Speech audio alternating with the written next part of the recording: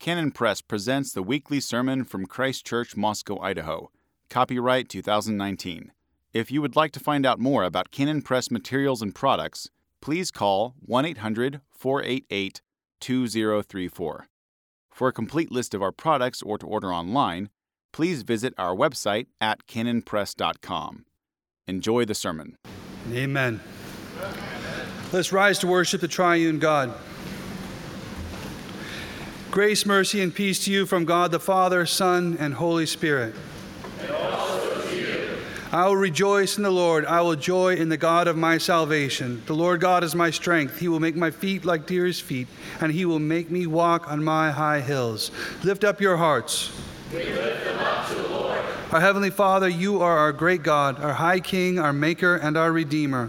We worship and praise you for your great love toward us, and we thank you that you are not a God far off, but rather in your Son you have become for us Emmanuel, God with us. And so we both confess and we boast that you are our strength. Please bless us now as we come before you to worship you. In the name of your Son, Jesus Christ, we pray. Amen. Amen. The sermon text is taken from 1 Corinthians chapter 11. 1 Corinthians chapter 11, verses 8 through 12. These are the words of God. For the man is not of the woman, but the woman of the man. Neither was the man created for the woman, but the woman for the man. For this cause ought the woman to have power on her head because of the angels. Nevertheless, neither is the man without the woman, neither the woman without the man in the Lord. For as the woman is of the man, even so is the man also by the woman. But all things of God. Our God and Father, we praise you and we thank you for your word. We thank you that you've not been silent, but you have spoken. And so, Father, we ask that your word would now be living and active and sharp, and that your Holy Spirit would be poured out upon us and that you would apply it to our lives. Father, lift us up by that same Spirit so that we might have a greater vision of what a family is, what a home is, and what it's for. Father, we ask for this in Jesus' name. Amen. Amen. So this week and next week, we will be looking at what the Bible says the family is for. What is the family for is the question that we want to ask, and we'll be looking at it this week and next in order to better understand why God calls us to different tasks that are nevertheless aimed at the same goal. We've been blessed with teaching for many years in this community on family and marriage and parenting and so forth, and this is a time of the year where perhaps many of us are also doing a little bit of inventory, where college students are coming back into town, you're buying school supplies, getting ready to jump back into the school year, homeschooling or Logos, and so it's a good moment for us to say, okay, as a family, as a household, what are we doing again? What is it that we're aiming at? What is our goal? What is the family for? This is a somewhat challenging text, and there are a number of things in 1 Corinthians 11 that might and could rightly grab our attention, and we're not going to look at all of them, but I want to work through these few verses that I've just read, reference a few of the others in its context, and then use that as a springboard to beginning to ask the question, what is a family for? Also, as we work through this, I would expect that there will be sort of the, but what about kind of questions, but what about this aspect? And that's why we're going to come back to this again, part two, and obviously in two sermons we're not going to cover it all, but I also hope that this is a sort of setup kind of message, the kind of message where you're ready for part two. So let's look at the text together for a moment. In a somewhat challenging passage, Paul reminds the Corinthians that the creation details are important and significant, not arbitrary or ambivalent. He reminds them that the first woman was created from man, and this is because woman was created for man. So you see this in verses 8 and 9. For the man is not of or from the woman, but the woman is from the man. He's talking about Adam and Eve there. Neither was the man created for the woman, but the woman for the man. So he's drawing from these details and saying that wasn't an accident, that wasn't random, that wasn't accidental, it was intentional and on purpose. Paul reasons from the order of creation to a telos, or a purpose for creation. God did it this way because this is what we are for. God made us this way because this is what we're for. Paul says this is why a woman ought to have power or authority on her head. Verse 10, especially in the context of worship and public prayer. So we see this if you jump back a few verses, in verses 4 and 5, we can see that the context of these comments, the context of this teaching is Paul is giving instructions for public prayer and worship, back in 4 and 5. Every man praying or prophesying with his head covered dishonors his head. Every woman that prayeth or prophesieth with her head uncovered dishonoreth her head. Paul's giving instructions for prayer and public worship. And so it's in that context in particular that Paul says this order is significant. He's referring back to the creation order and saying this is especially significant when we come to worship. It's so significant that in some way it even reaches up to the angels. Verse 10, because of the angels. I incidentally think that we probably should just start using that phrase more often, just because of the angels, you know. Maybe when your wife's grabbing you something from the grocery store, honey, it's because of the angels.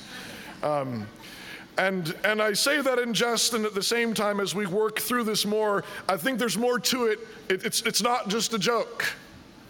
There's more to it than we might think. This is so significant, Paul says. It's cosmic. At the same time, none of this that he's already said about the order of creation should be taken to mean that man is independent of woman, as though only she needs the man, that he is independent and he doesn't need her. No, Paul hastens to add, both need each other. Verse 11, nevertheless, neither is the man without the woman, neither is the woman without the man in the Lord.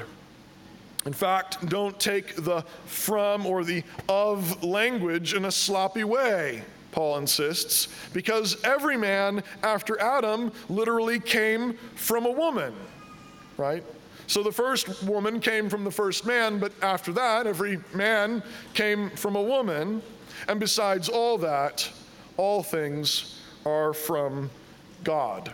Verse 12. Riffing a bit off of C.R. Wiley's new book, The Household and the War for the Cosmos, which I highly recommend to you.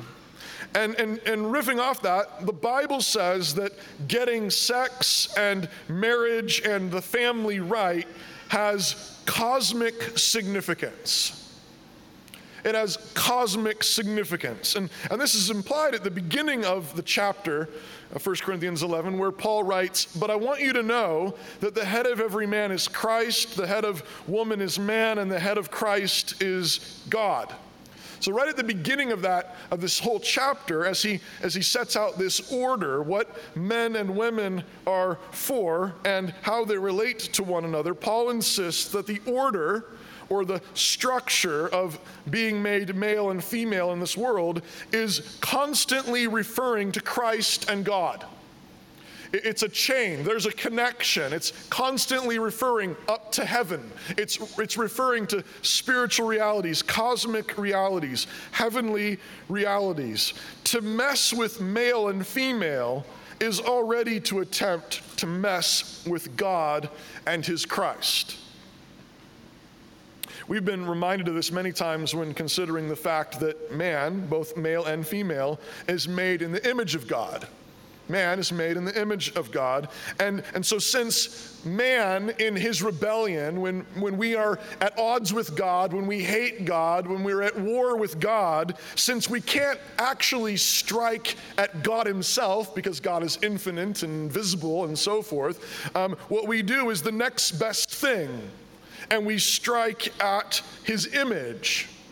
This is what man does. We sort of burn the image in effigy, like some kind of blasphemous voodoo doll. We strike at people. We disfigure people. We hate people. We murder people. We abuse people, ultimately because we can't get at the image that they bear. But because we hate the one whose image they bear, we strike at the image. We seek to harm the image. But here, Paul presses the point even further. The blasphemy is not merely in the disfiguring and dismembering of image bearers themselves, though it is certainly that. It is also in the attempted deconstruction of the order of the sexes. In marriage, in worship, in the church, and in the public square. To defy the order. To say these men and women are interchangeable parts. They do the same things, they're for the same things, and who are you to say otherwise? To defy the order is to defy Christ and God. But it isn't only that. Paul says that this order is even significant in some way because of the angels. Because of the angels. Without pretending to understand fully what Paul had in mind with that phrase, we should understand that Paul is making a cosmic claim. He is arguing that the order of man and woman and Christ and God is not an extraneous matter. This is not a matter of a lifestyle choice. These are not various options. No, he's arguing that the order of man and woman, Christ and God, that these things reach up and out into the very fabric of the universe. That you are either submitting to the way God created the whole universe, or else you are in some way fighting it. You're in some way defying the way the whole universe was constructed. Now, we're all moderns, and we have been trained to think that the universe is made up of molecules and atoms, and that these are the fabric of the universe. But that's what the universe is made of, but that doesn't exhaust what the universe is, or all of the reality that's going on cosmically. And so a more biblical understanding recognizes that God's word is what ultimately holds all things together. Hebrews 1:3 says. Right? God's word, he created the universe by his word, and he upholds it all by his word. Christ is the one, Colossians says, in whom all things cohere, all things hold together by the power of Christ and by the power of his word. But the Bible actually tells us more. The Bible also says that the angels are the messengers of God who carry out his word. Psalm 103, verse 20. So it is God's word that speaks and creates and upholds, and his will is being carried out, but the Bible also teaches that that word is being fulfilled by angels. Angels are intimately involved in the fabric of this world, in carrying out the word of God, and upholding all creation, the cosmos. The angels, we're told, are messengers of fire, fulfilling his word, sparks of flame, intimately involved in all of creation, carrying out his will. Psalm 104, verse 4. This is also related to why the Bible frequently associates angels with the stars. I put a number of references there for you to go look at later, but this is something that the Bible is very comfortable with. That even the angels are in some way associated with the stars, the heavenly hosts. And in this sense, these star angels are seen as having something to say or do with the births and lives and callings of people. So at the beginning of Job, as Job's been struck down, everything's been taken from him, and he unleashes perhaps one of the most horrific curses in all the Bible. He curses the stars. He curses the angels that were there, the stars that were in the heaven at his conception and birth, insinuating that they had something to do with the story of his life, that they have been involved in the story of his life, bringing him to this point where now everything's been torn away from him. Or the most famous example of this sort of thing is the star that leads the wise men to the house where Jesus is. This star has something to say about who this child is and what he's going to be and do. Our lives are intertwined with the angels. Even Psalm 8 is reveling in this, that man is made a little lower than the angels, but crowned with glory and honor. Our lives it's not just us and God, but it's the whole cosmos is connected. And the Bible describes the angels as having a great deal to do with how we are all connected. So that what we're doing then, what you're doing in your laundry room, what you're doing when you're doing the dishes, when you're going to school, is in some way connected to all of this. It's all connected because of the angels. In another place, Paul again gestures at the cosmic significance of the family when he writes this. This is from Ephesians chapter 3.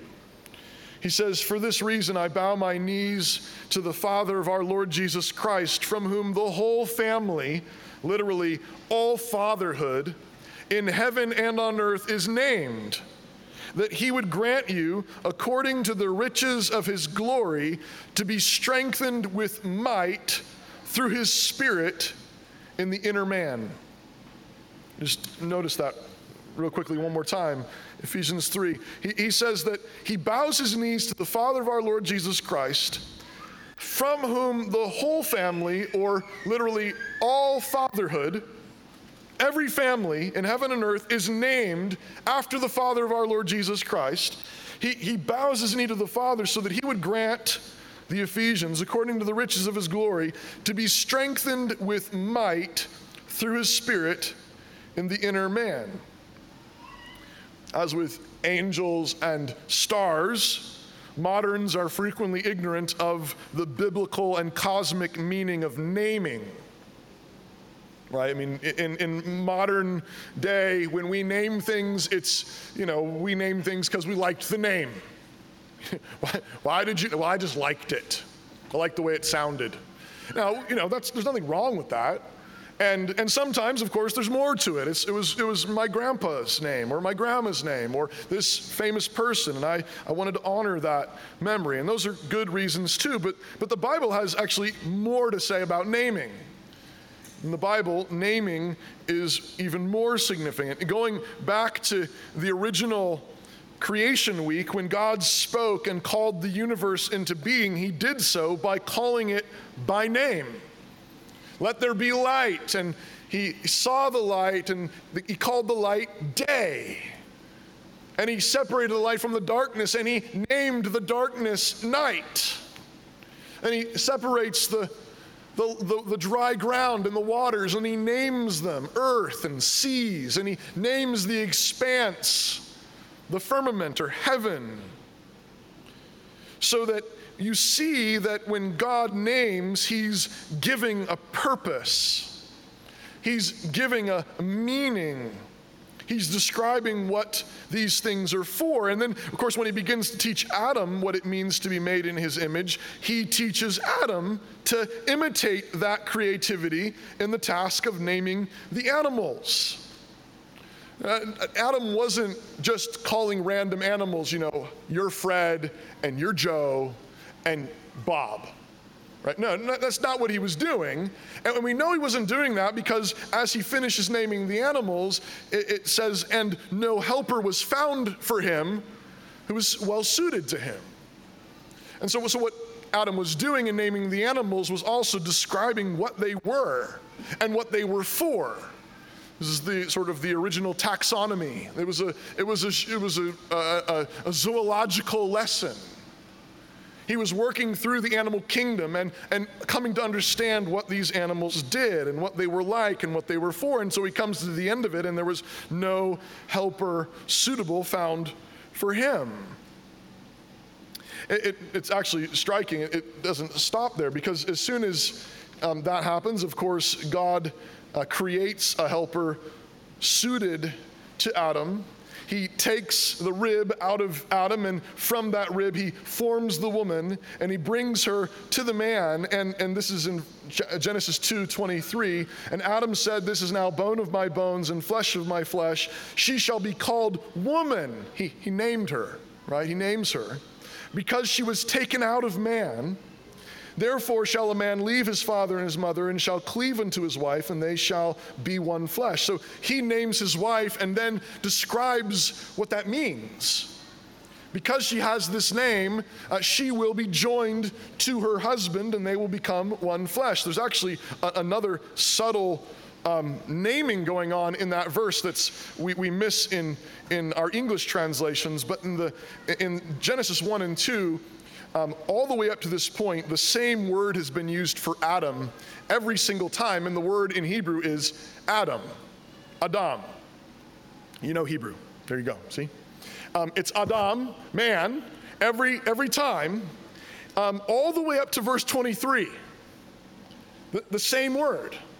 And then it says, when Adam said, "This is now bone of my bones, flesh of my flesh, she shall be called woman," and the word there in Hebrew is Isha. Isha is the word for woman, because she was taken out of, and you would expect that word to be Adam. And it's not. It's a new word. It's the word Ish, which means that Adam just gave himself a new name. He named himself after his wife. Okay. And then he goes right into what he's for. "Therefore shall a man leave his father and his mother." He's just gotten a new name. He's just renamed himself, and now he has a job. Now he has a vocation. Now he knows a little bit more what he's for. And it's really striking as he comes into communion and fellowship with his wife. He's saying that she has changed him. She's made him a new man. He's so new, he needs a new name to go with that newness, with this new state that he finds himself in.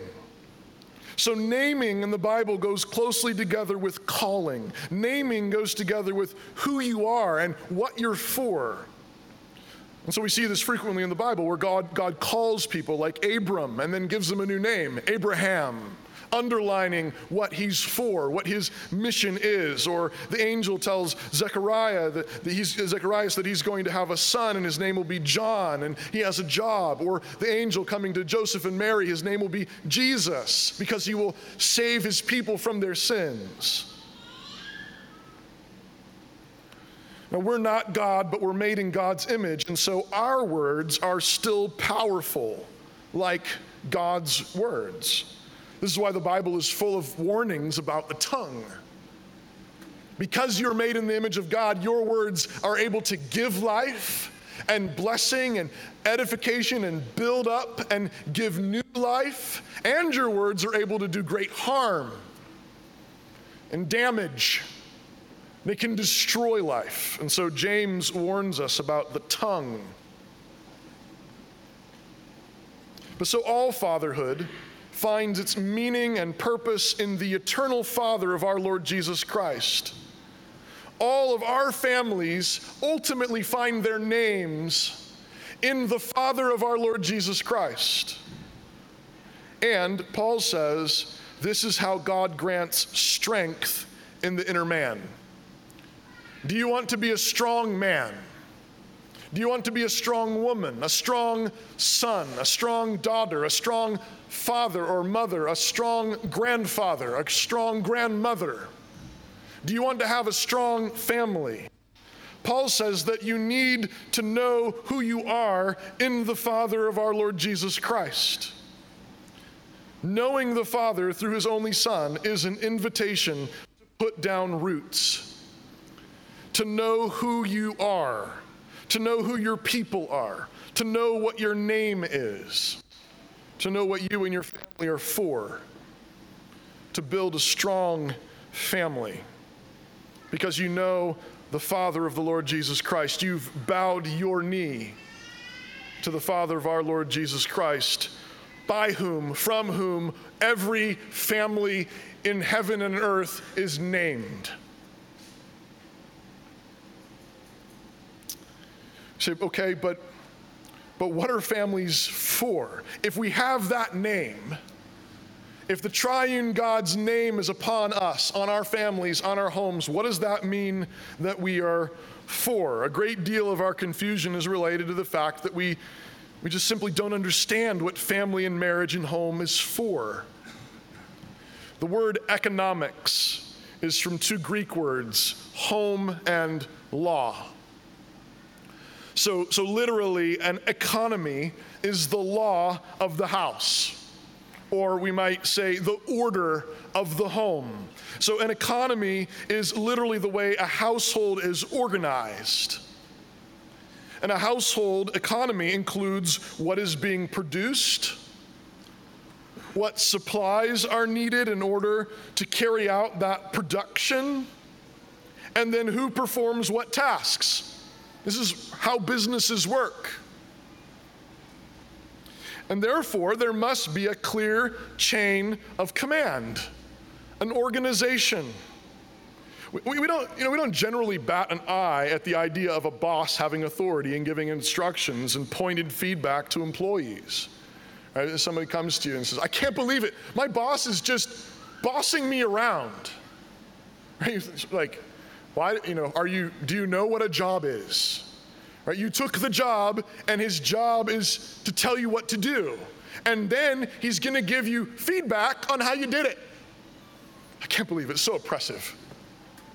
Tyrannical. Now, of course, there can be bad bosses, right? There can be tyrannical bosses. There can be unjust bosses, of course. But nobody generally bats an eye at the idea of authority and submission when it comes to business.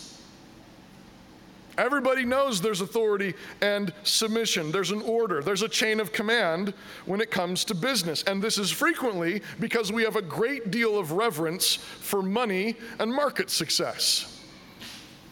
Everybody knows that if you want to succeed as a business, you can't wing it. Right? Jeff Bezos didn't get together with a bunch of guys and say, hey, let's just do something on the internet. What do you say? We'll just wing it and just make stuff, write some code, and we'll just see what happens. No, that's not how these corporations have succeeded. That's not how these businesses have succeeded. There was a plan. There was a chain of command. There were various methods of feedback. People got fired. Right? This is how businesses, this is how economies operate. And we don't generally bat an eye at it. But if you don't think that the family economy is doing anything terribly important, then you might think that the man being the head of his wife seems pretty arbitrary and kind of tyrannical, like some roommate being appointed head of all the roommates, right? Why are you the boss? God says, right? Just imagine how that goes down in a roommate situation. But frequently, people think that's basically what a family is. It's sort of a traditional way of doing roommates. Some of you know that my family's in the process of building a new house, Lord willing, and so we've been looking at house plans. You can learn a lot about what a culture thinks a house is for by looking at the house plans, right? And so what you find is that a lot of modern houses have these gigantic bedrooms and gigantic bathrooms and these tiny little living rooms with a big wall for a TV. So basically, what do we think family is for? What is a home for? It's for sleeping in and watching TV, and apparently sometimes taking long showers. That's what a family's for. And then you're like, wait, what? You're the head of this? And if you think about it for a second, you realize like, okay, so that means basically you're in charge of the remote. I mean, like that's kind of what it comes down to. I mean, like if what you do in your home is you watch movies and then you sleep and then occasionally shower, right? Why do you get to be the boss? It doesn't make any sense. If that's what a family's for, if that's what a house is for, if that's what a home is for, it doesn't make a whole lot of sense. But if you begin to see through the Word of God and through the gospel that God has designed something far more enormous in the family, if you begin to see that the stakes are really high, that what we are participating in marriage and in family and in eating together and fellowshipping together and practicing hospitality, when you begin to see that the stakes are cosmic, that we're doing something that reaches all the way up into heaven, into Christ and God, then you're likely to begin to appreciate the need for clear roles. We're not just winging it. This is enormous. We're touching things that reach up into the fabric of the universe, to heaven itself. Yeah, you be in charge. That's fine, you be in charge. I don't want to screw this up. If this goes bad, it's your fault. Suddenly, it's not an arbitrary little thing, a random thing.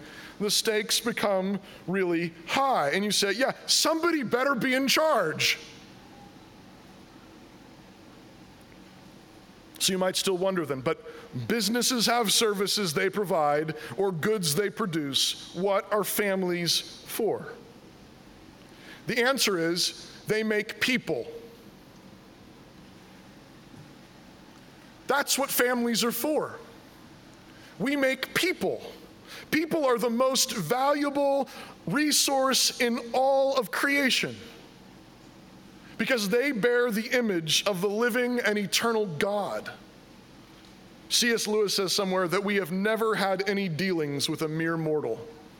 Everyone we come in contact with is either in the process of becoming a creature that we would be tempted to worship or else to recoil from in utter horror. People are immortals. They will live forever. And they have eternal destinies. Remember in Revelation, John comes across somebody and falls down and begins worshiping him, and the guy says, get up, I'm just one of you, I'm just a guy. We are on paths that are either leading to unspeakable glory or unspeakable horror, heaven and hell. We have souls that will live forever. We are immortals. And for two people to become one flesh in the covenant of marriage and then create new people is to participate in something beyond reckoning. Immortal souls are coming into existence and being fashioned for eternal destinies. Google and Amazon have nothing on the family. What they're making, as glorious as it may be, as wonderful as it may be, has nothing on the family. We're making people. We're making immortals. I want you to think about this broadly, though. I'm not just thinking about the fact that a man and a woman come together and she conceives and bears a child. Of course, at the center of it all, that's the central way we make people. But it's not just a matter of bearing children, because then you have to feed them. And then you have to clothe them. And you teach them to talk. And you teach them to walk. You teach them manners. You teach them how to read. You teach them how to write. You teach them how to sing. You teach them how to dance. You teach them a good joke and a story. You're teaching them how to be people, how to be humans made in the glorious image of God. And so the task of making people isn't merely bearing and conceiving biological children, though it is that, but it's way bigger than that. Right? When you're making a meal, what are you doing? You're making people. They have to eat. You're blessing them when you set the table. Right? You invite them to your table. When you practice hospitality, what are you doing? You're making people. Right? You're sharing the glory of God with people. And as you share that glory with them, you're drawing them closer to God. You're drawing them further up and further in to Christ and his glory. You're inviting, when you invite somebody to church, you're inviting them to become people, to become what they were intended to be by their Maker. We're making people. And so the stakes are really high if we get this wrong. But on the flip side, to submit to God's design for man and woman and family is to cut with the grain of the stars. It's to even honor the angels in some mysterious way. Right? When a woman says, I am a woman made in the image of God, whether she's married, whether she's born children, whether she's single, whether she's divorced, whether she's been remarried, whether she's barren, whether she's old or young, when she says, I'm a woman made in the image of God, and the blood of Jesus has redeemed me and made me clean, and I'm going to live like a woman to the glory of God, it's something that even blesses the angels. Why are you living like that? Because of the angels. Because this is the way God made the whole universe, the cosmos, which means that you are participating in something powerful. You are participating in something that's loaded. Just think about it for a second. Why is it that the thing that our culture hates so much is the family? Why do they hate it? Why do they hate? Are they so vicious? Especially when it comes to a woman embracing her calling to make a home, to be a mother, to love the fact that she's been made in a particular biological way and to rejoice in that. Why do they hate that so much? Because it's so powerful. Because I think they know deep down inside that if we actually came to understand the glory that's being given to us there, it would all be over. It's such a threat to all the old systems of sin and unbelief to come, to submit to the way God made the world, to submit to our sexuality, to submit to our bodies, to submit to his order, is where all the glory and power is. But none of this is automatic. None of this is automatic. Our families only participate in that heavenly glory in the only way there is to our Heavenly Father, which is through his only Son. This is the only way our families participate in that glory. This is the only way our families take part in that cosmic dance. And this is really good news for every kind of family, every kind of household there is. We live in a fallen world, a world that's been cursed by sin, and every one of our families has been affected by it and infected with it. And so this good news applies to every kind of family there is. The unmarrieds, the divorced, the remarrieds, the married without kids, the married with lots of kids, the married with grown kids, the married with estranged kids, the ones estranged with parents and brothers and sisters, fathers and mothers, aunts and uncles, grandparents, where sin has wreaked all kinds of havoc. Because the strength and the power that God is offering to us in the family is not grounded and rooted in us. But all of our families are named after the Father of our Lord Jesus Christ. Do you want your family, whatever it is, do you want your family blessed with that strength? Then come to the Father through his Son. come to the Father through his Son. The Son takes away our sins, and the Son clothes us in his righteousness. If you come to the Father through the Son, your family is named after the Father, which means you, in his beloved Son, are beloved. In his Son, you are glorious. In his Son, you are mighty and strong and powerful. We make people biologically through the glorious one flesh union of husband and wife, but we make people for everlasting glory and productivity through the fullness of the gospel, by knowing the Father through Jesus his Son, and by doing everything that he calls us to in that light. And why are you doing the dishes? Why are you going to school?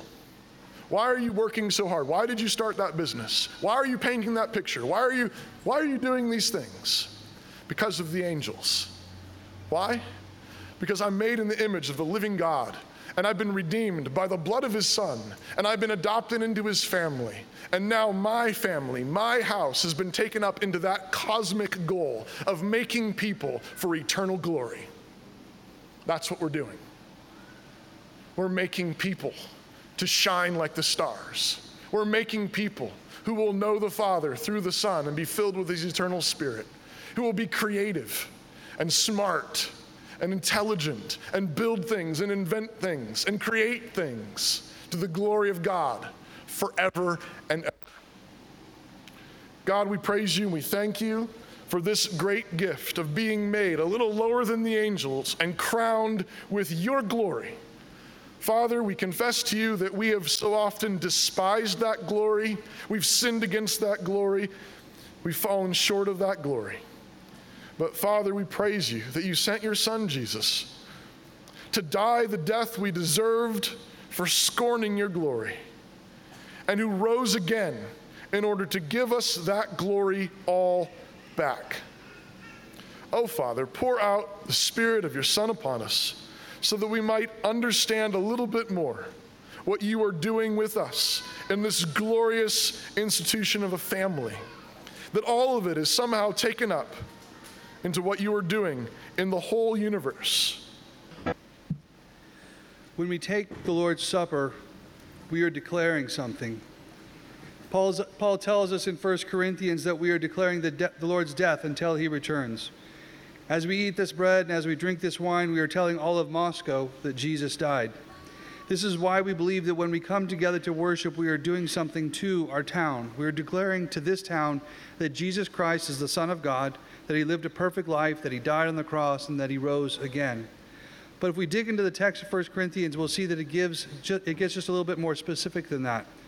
When Jesus gave them the bread, he gave it to them with this explanation: "Take, eat, this is my body which is broken for you. Do this in remembrance of me."